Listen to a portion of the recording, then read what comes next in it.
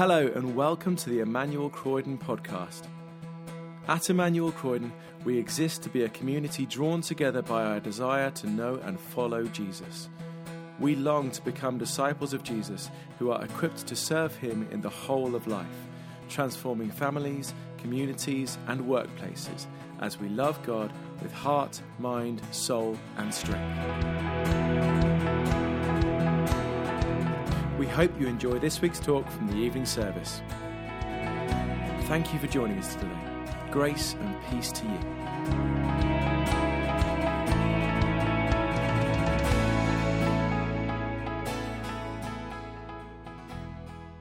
Okay, the reading this evening is from John 3, verse 9 to 16, and it's on page 1076 of the Bible in your pew.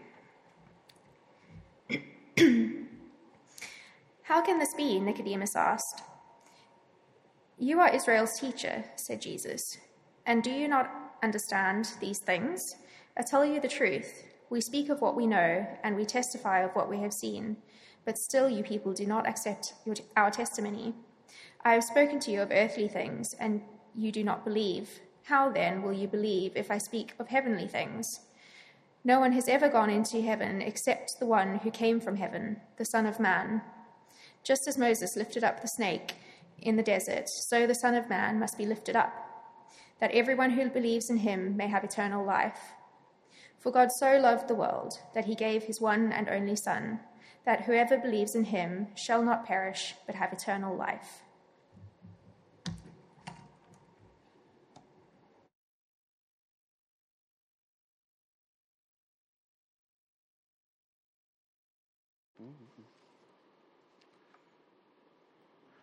Good evening, everyone. I'm Elliot, and I am so excited to be delving into these wondrous, life-changing words of our Lord and our God, Jesus Christ, together with you.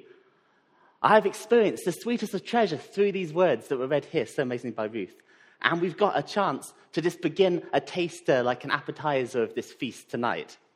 We're going to zoom into particularly John 3:14 to 16, where Jesus says to Nicodemus, "Just as Moses lifted up the snake in the wilderness, so the Son of Man must be lifted up, so that everyone who believes may have eternal life in him. For God so loved the world that he gave his one and only Son, that whoever believes in him shall not perish, but have eternal life." Let's go together into these vast lands of wonder and beauty that our Lord calls us into. It's like the promised land of his word. We're going to explore this from three angles, as you see on the screen. First, love. How Jesus' death blazes forth the vastness and majesty and intimacy of the love of God. Second, anti-venom. How Jesus foretells his death on the cross here as the anti-venom he urges in outstretched hand to a world that is poisoned. And third, joined. How Jesus invites us to be joined into his own life, his own eternal life, and share this with him and with one another forever. And so, next slide. First of all, love blazing forth. So first we see here the love of God blazing forth like the sun shining in its full strength. It says, "For God so loved the world that he gave his one and only Son." Here is love at its highest peak, the love that is willing to give one's own life for another. And this love is for you. How do I know? Put your hand up if you're part of the world. Come on, everyone, that's everyone, and everyone online as well. For God so loved the world. When I first heard that God loved me from a counselor in an organization called Teens in Crisis when I was about 17, and in a very bad place in my life, I think I struggled to hold back the tears. But don't we become so flippant with the phrase, "God loves you," that it loses the edge of its sheer beauty? This is my struggle now. I hear about God's love, but when I hear God loves you, or that word love, I'm always in my mind confronted with this question, but what does love mean? And that is not an easy question to answer. If you don't believe me, get out your phone or a piece of paper, go onto the Notes app, and write down a definition of the word love. It is so hard to capture. It's like the question, what is beauty? Or, why is that piece of music so wonderful? Or, why is that sunset so mesmerizing? They are questions better experienced than defined by logic. It's like that abundant source of wisdom called Winnie the Pooh. Piglet asks, how do you spell love? Pooh answers, you don't spell it, you feel it. And that is quite profound, actually. But even that is hard. What does it feel like to be loved? How do you talk about that? Here is where our Lord Jesus uses an amazing paradigm, the concept of father and son. God's love is like that of a perfect parent to their little child, like on the screen. Think of a father or a mother playing in the sunshine with their little 3-year-old son or daughter. Think of how fiercely they would protect them if anyone even dared to lay a finger on them. Can you feel that? Think of how easily they would die for them if they needed to. Then you get just a little glimpse of the reality of the love of our God. How does Jesus know this? He is most truly the Son of God, not metaphorically, but actually, really the Son of the living God. He is Son of Man, fully human, Son of God, fully God. And as the Son, he has personally felt the full force and intensity of his Father's love to him. God is fundamentally infinite, beyond any limitation. And so his love for his Son, Jesus, is infinite. And this same Jesus, Son of God, declares that God's infinite parental love bursts forth to be shared with a broken and poisoned world, an orphaned world longing for adoption. This might be a painful subject. This sort of parental love may have never been your own experience.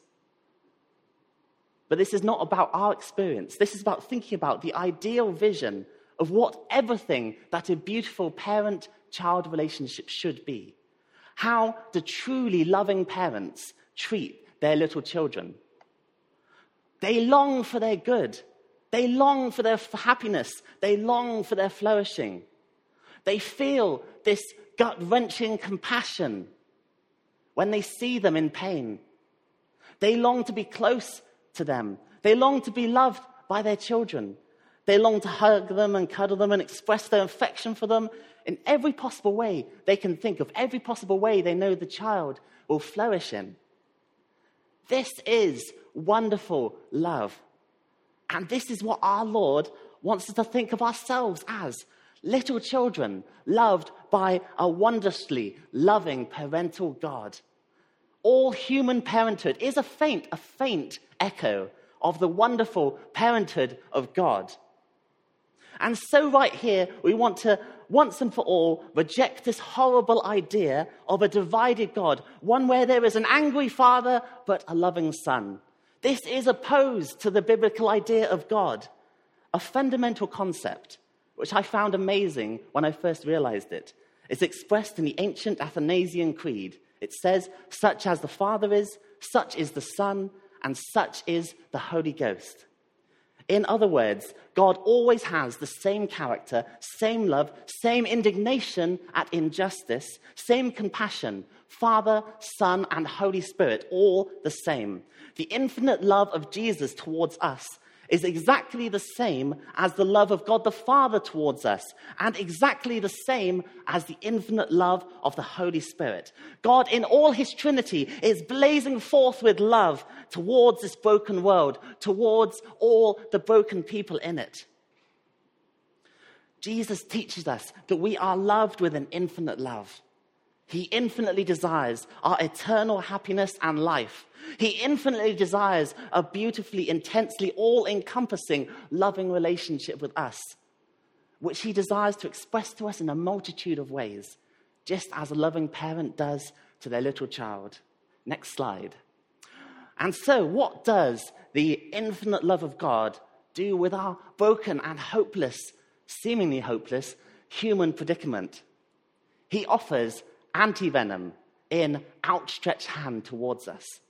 Now, anti-venom might sound like a strange picture to use, but it comes from what Jesus says in verses 14 to 15. Just as Moses lifted up the snake in the wilderness, so the Son of Man must be lifted up, so that everyone who believes may have eternal life in him. What does Jesus mean by Moses lifting up the snake in the wilderness? He's referring to a time in the young Israelite nation in Numbers 21 where they are wandering in the wilderness. It's a disastrous nightmare of a situation. They are being attacked by fiery snakes. That doesn't sound very good, does it? And people are being bitten and they're poisoned. They're feeling that poison surging through their veins. And they know they're dying and they cry out to God. And here's how God answers in verses 8 to 9. The Lord said to Moses, "Make a snake and put it up on a pole. Anyone who is bitten can look at it and live." So Moses made a bronze snake and put it up on a pole. Then when anyone was bitten by a snake and looked at the bronze snake, they lived. What does God do? He offers them anti-venom, not in liquid form, but in the form of a bronze snake. It's like visual anti-venom. All they need to do is look at it, and they were healed. Jesus uses this striking and even disturbing, intense picture to foreshadow a time when he, like the snake, would also be lifted up. This is the language he uses in John 12:32. "And I, when I am lifted up from the earth, will draw all people to myself." He said this to show the kind of death he was going to die. This is like the magnetic power of the cross. The image here on the left is a statue of this brazen serpent on Mount Nebo in Jordan by the Memorial Church of Moses.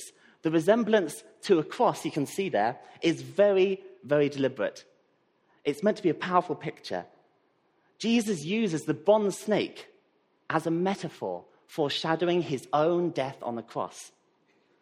So we live in a toxic world, a world where hate crimes, a world where racial prejudice, school and workplace bullying, the number of prayer requests we've had in the prayer box from the young people here saying they've been bullied at school is incredible.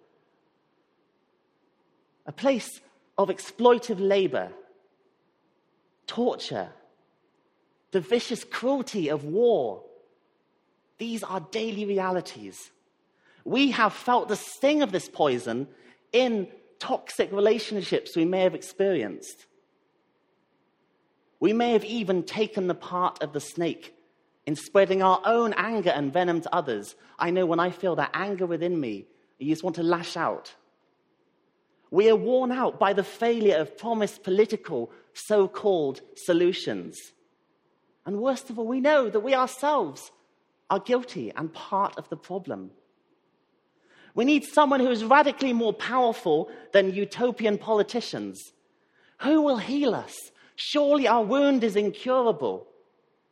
What Jesus is saying here is that his lifting up on the cross to die will be something wondrously healing, like the model of the bronze snake. To a poisoned world where deadly venom surges through the veins of its people, Jesus' death on the cross is the only anti-venom. And just as all the Israelites had to do, as they felt that sting of the poison, was to look at the snake, knowing it would heal them. So all that we have to do, all of us who have felt the sting of that poison in the world, all we have to do is look to the death of our Lord Jesus Christ on the cross, knowing he will heal us and we will live. And here's what Isaiah 53:5, that ancient prophecy which Jesus says is fulfilled by him, proclaims.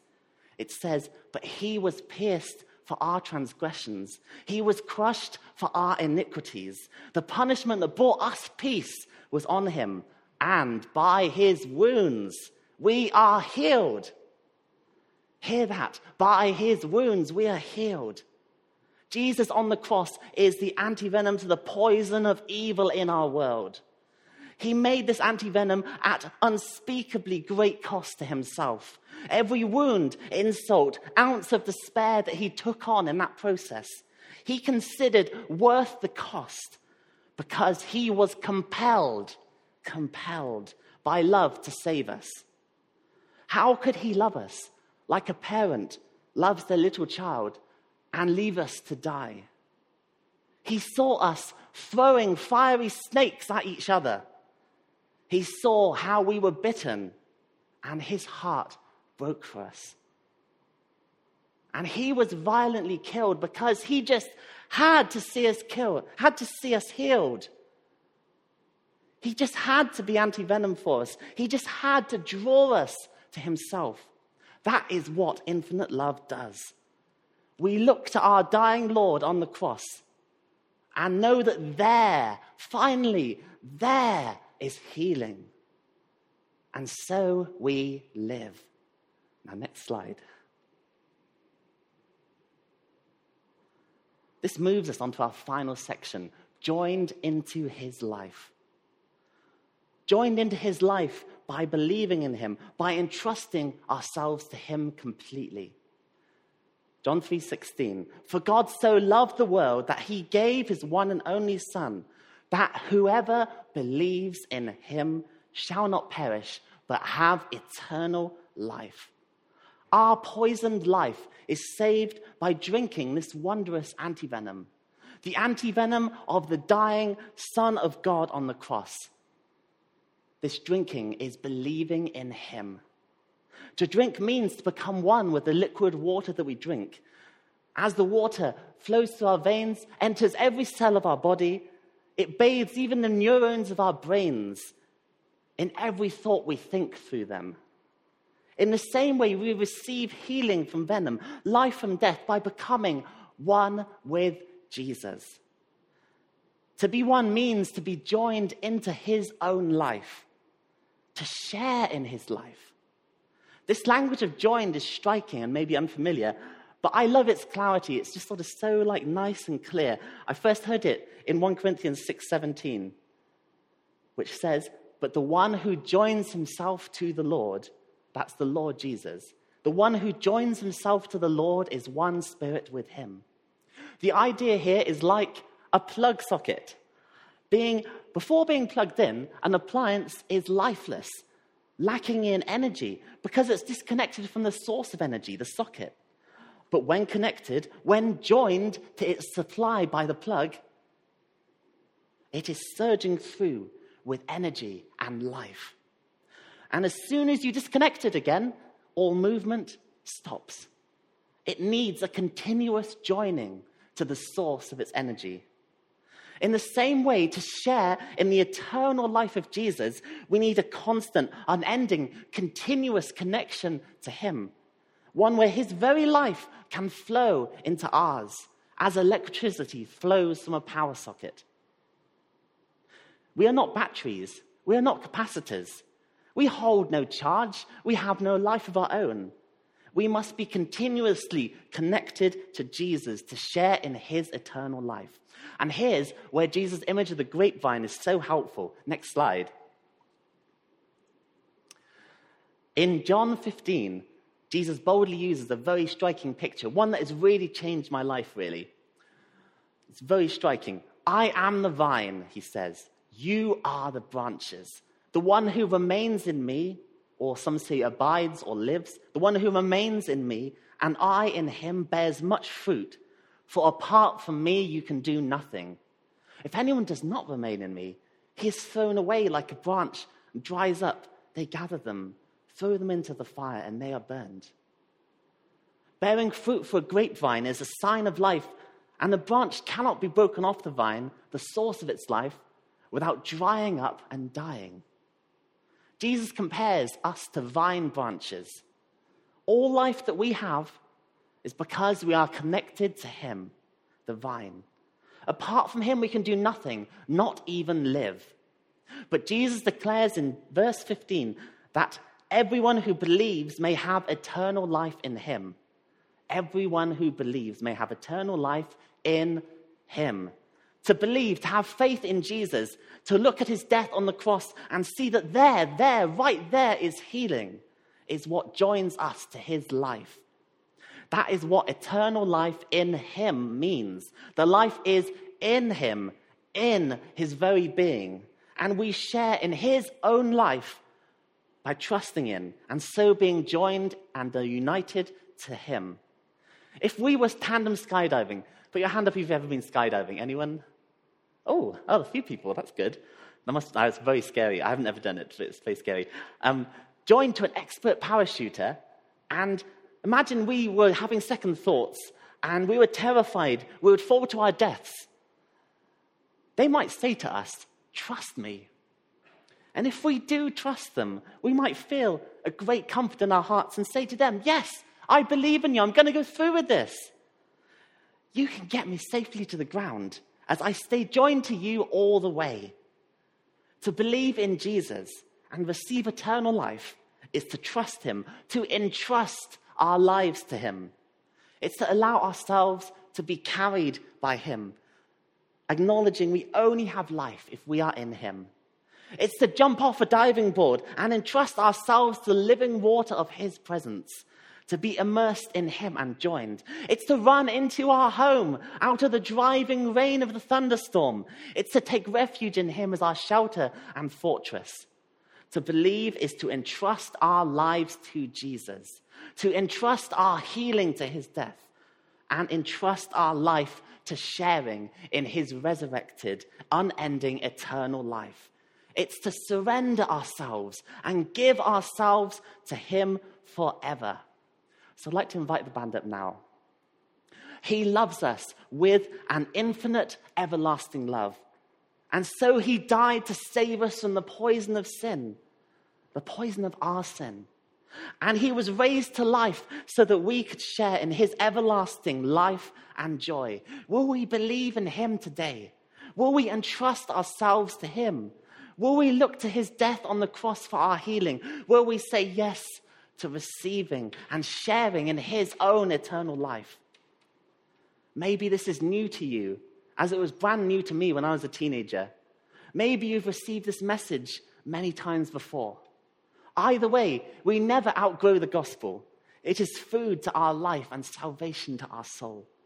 The final response song the band are going to play in a moment is a prayer of entrusting, of giving ourselves away, of surrender. I remember God used this song when I was 18, just started at university in September 2011. And it was the first time I was able to say to God, "I surrender all to you."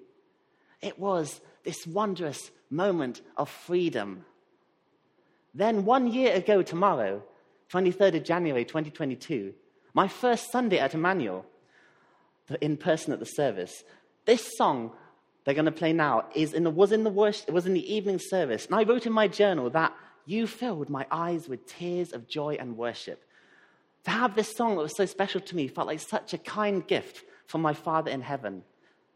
This song just means so much. I cannot express the wondrous, amazing freedom we find in surrender to him. To give everything to Jesus sounds scary, but it's the most life-giving thing we can ever do. An undivided heart. Is he calling you to surrender yourself to him afresh?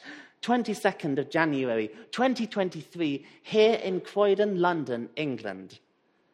This can be so daunting, but here he is with outstretched hands to him. Can you see him outstretching his hands to us, saying, "I will help you to do this"?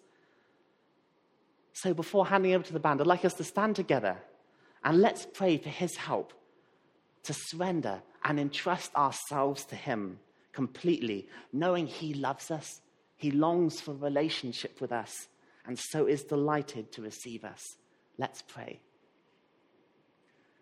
Lord Jesus, we praise you for the infinite love that you have poured on all of us.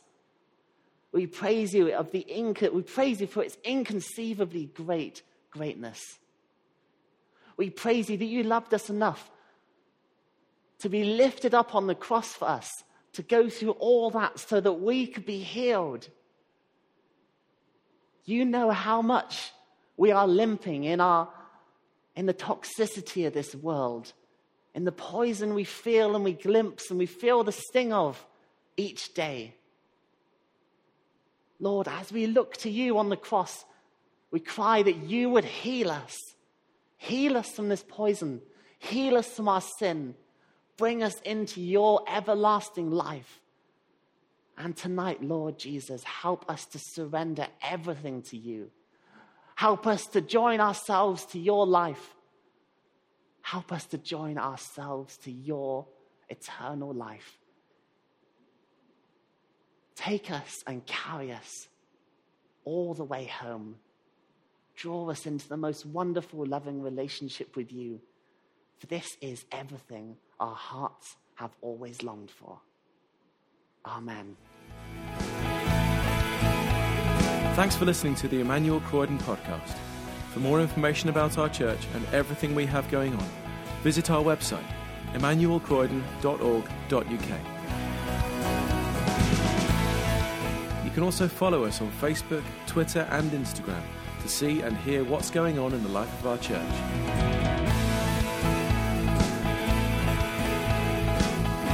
God bless you and have a wonderful week.